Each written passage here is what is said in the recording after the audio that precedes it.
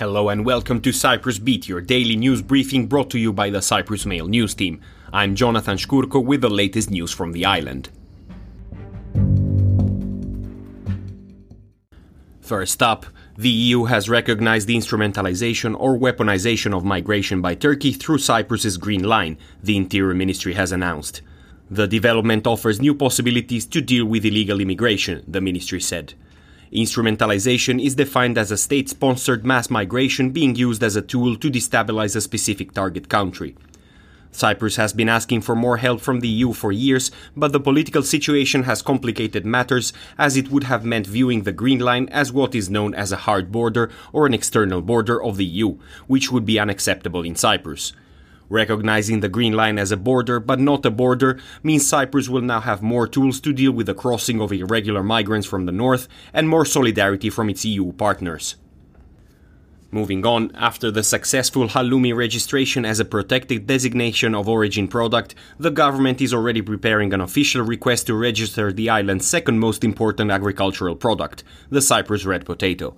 According to the government, its long-term plan is to highlight the uniqueness of all Cypriot products. Aside from being popular abroad, especially in the UK and Greece, the Cyprus potato hit the headlines around a year ago when the big potato sculpture was unveiled to much light-hearted ridicule in the potato-growing village of Xylophagou.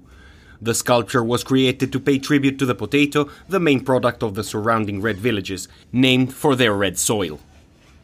In other news, primary schools, kindergartens and special schools reopened this morning. For the 2022-2023 school year, 50,038 children will be in primary school classes, 12,803 in public kindergartens and 537 in special schools. Education Minister Prodromos Prodromou will visit the first primary school of Makedonitissa this morning, where he will make statements.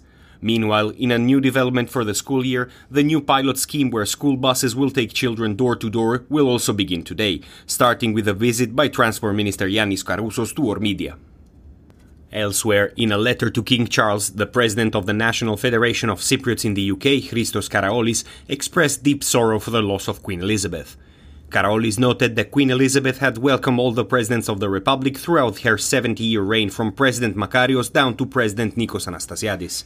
She was a model of stability and a beacon of leadership in the shared history of the two countries, the letter said. The letter also highlighted the new king's relationship with Cyprus, referring to a reception in honor of Cyprus hosted by the then Prince of Wales in 2019.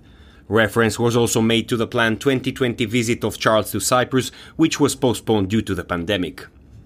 At the same time on Sunday, the sovereign base areas held a proclamation ceremony for His Majesty King Charles III.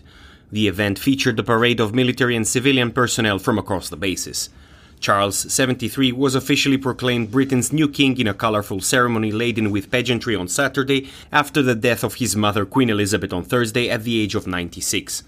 Charles's coronation will take place at a later date, and the timing for that is not yet clear. There was a 16-month gap between Elizabeth becoming queen and her coronation in 1953. And finally, a 48-year-old Limassol Cafe employee has been arrested on suspicion of stealing around 41,000 euros from his workplace.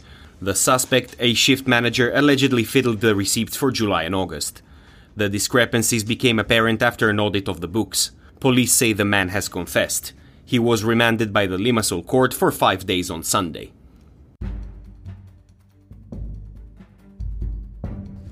And that is all we have time for today. Thank you for listening. Cyprus Beat will return tomorrow. For more news, analysis and content, please visit cyprus-mail.com.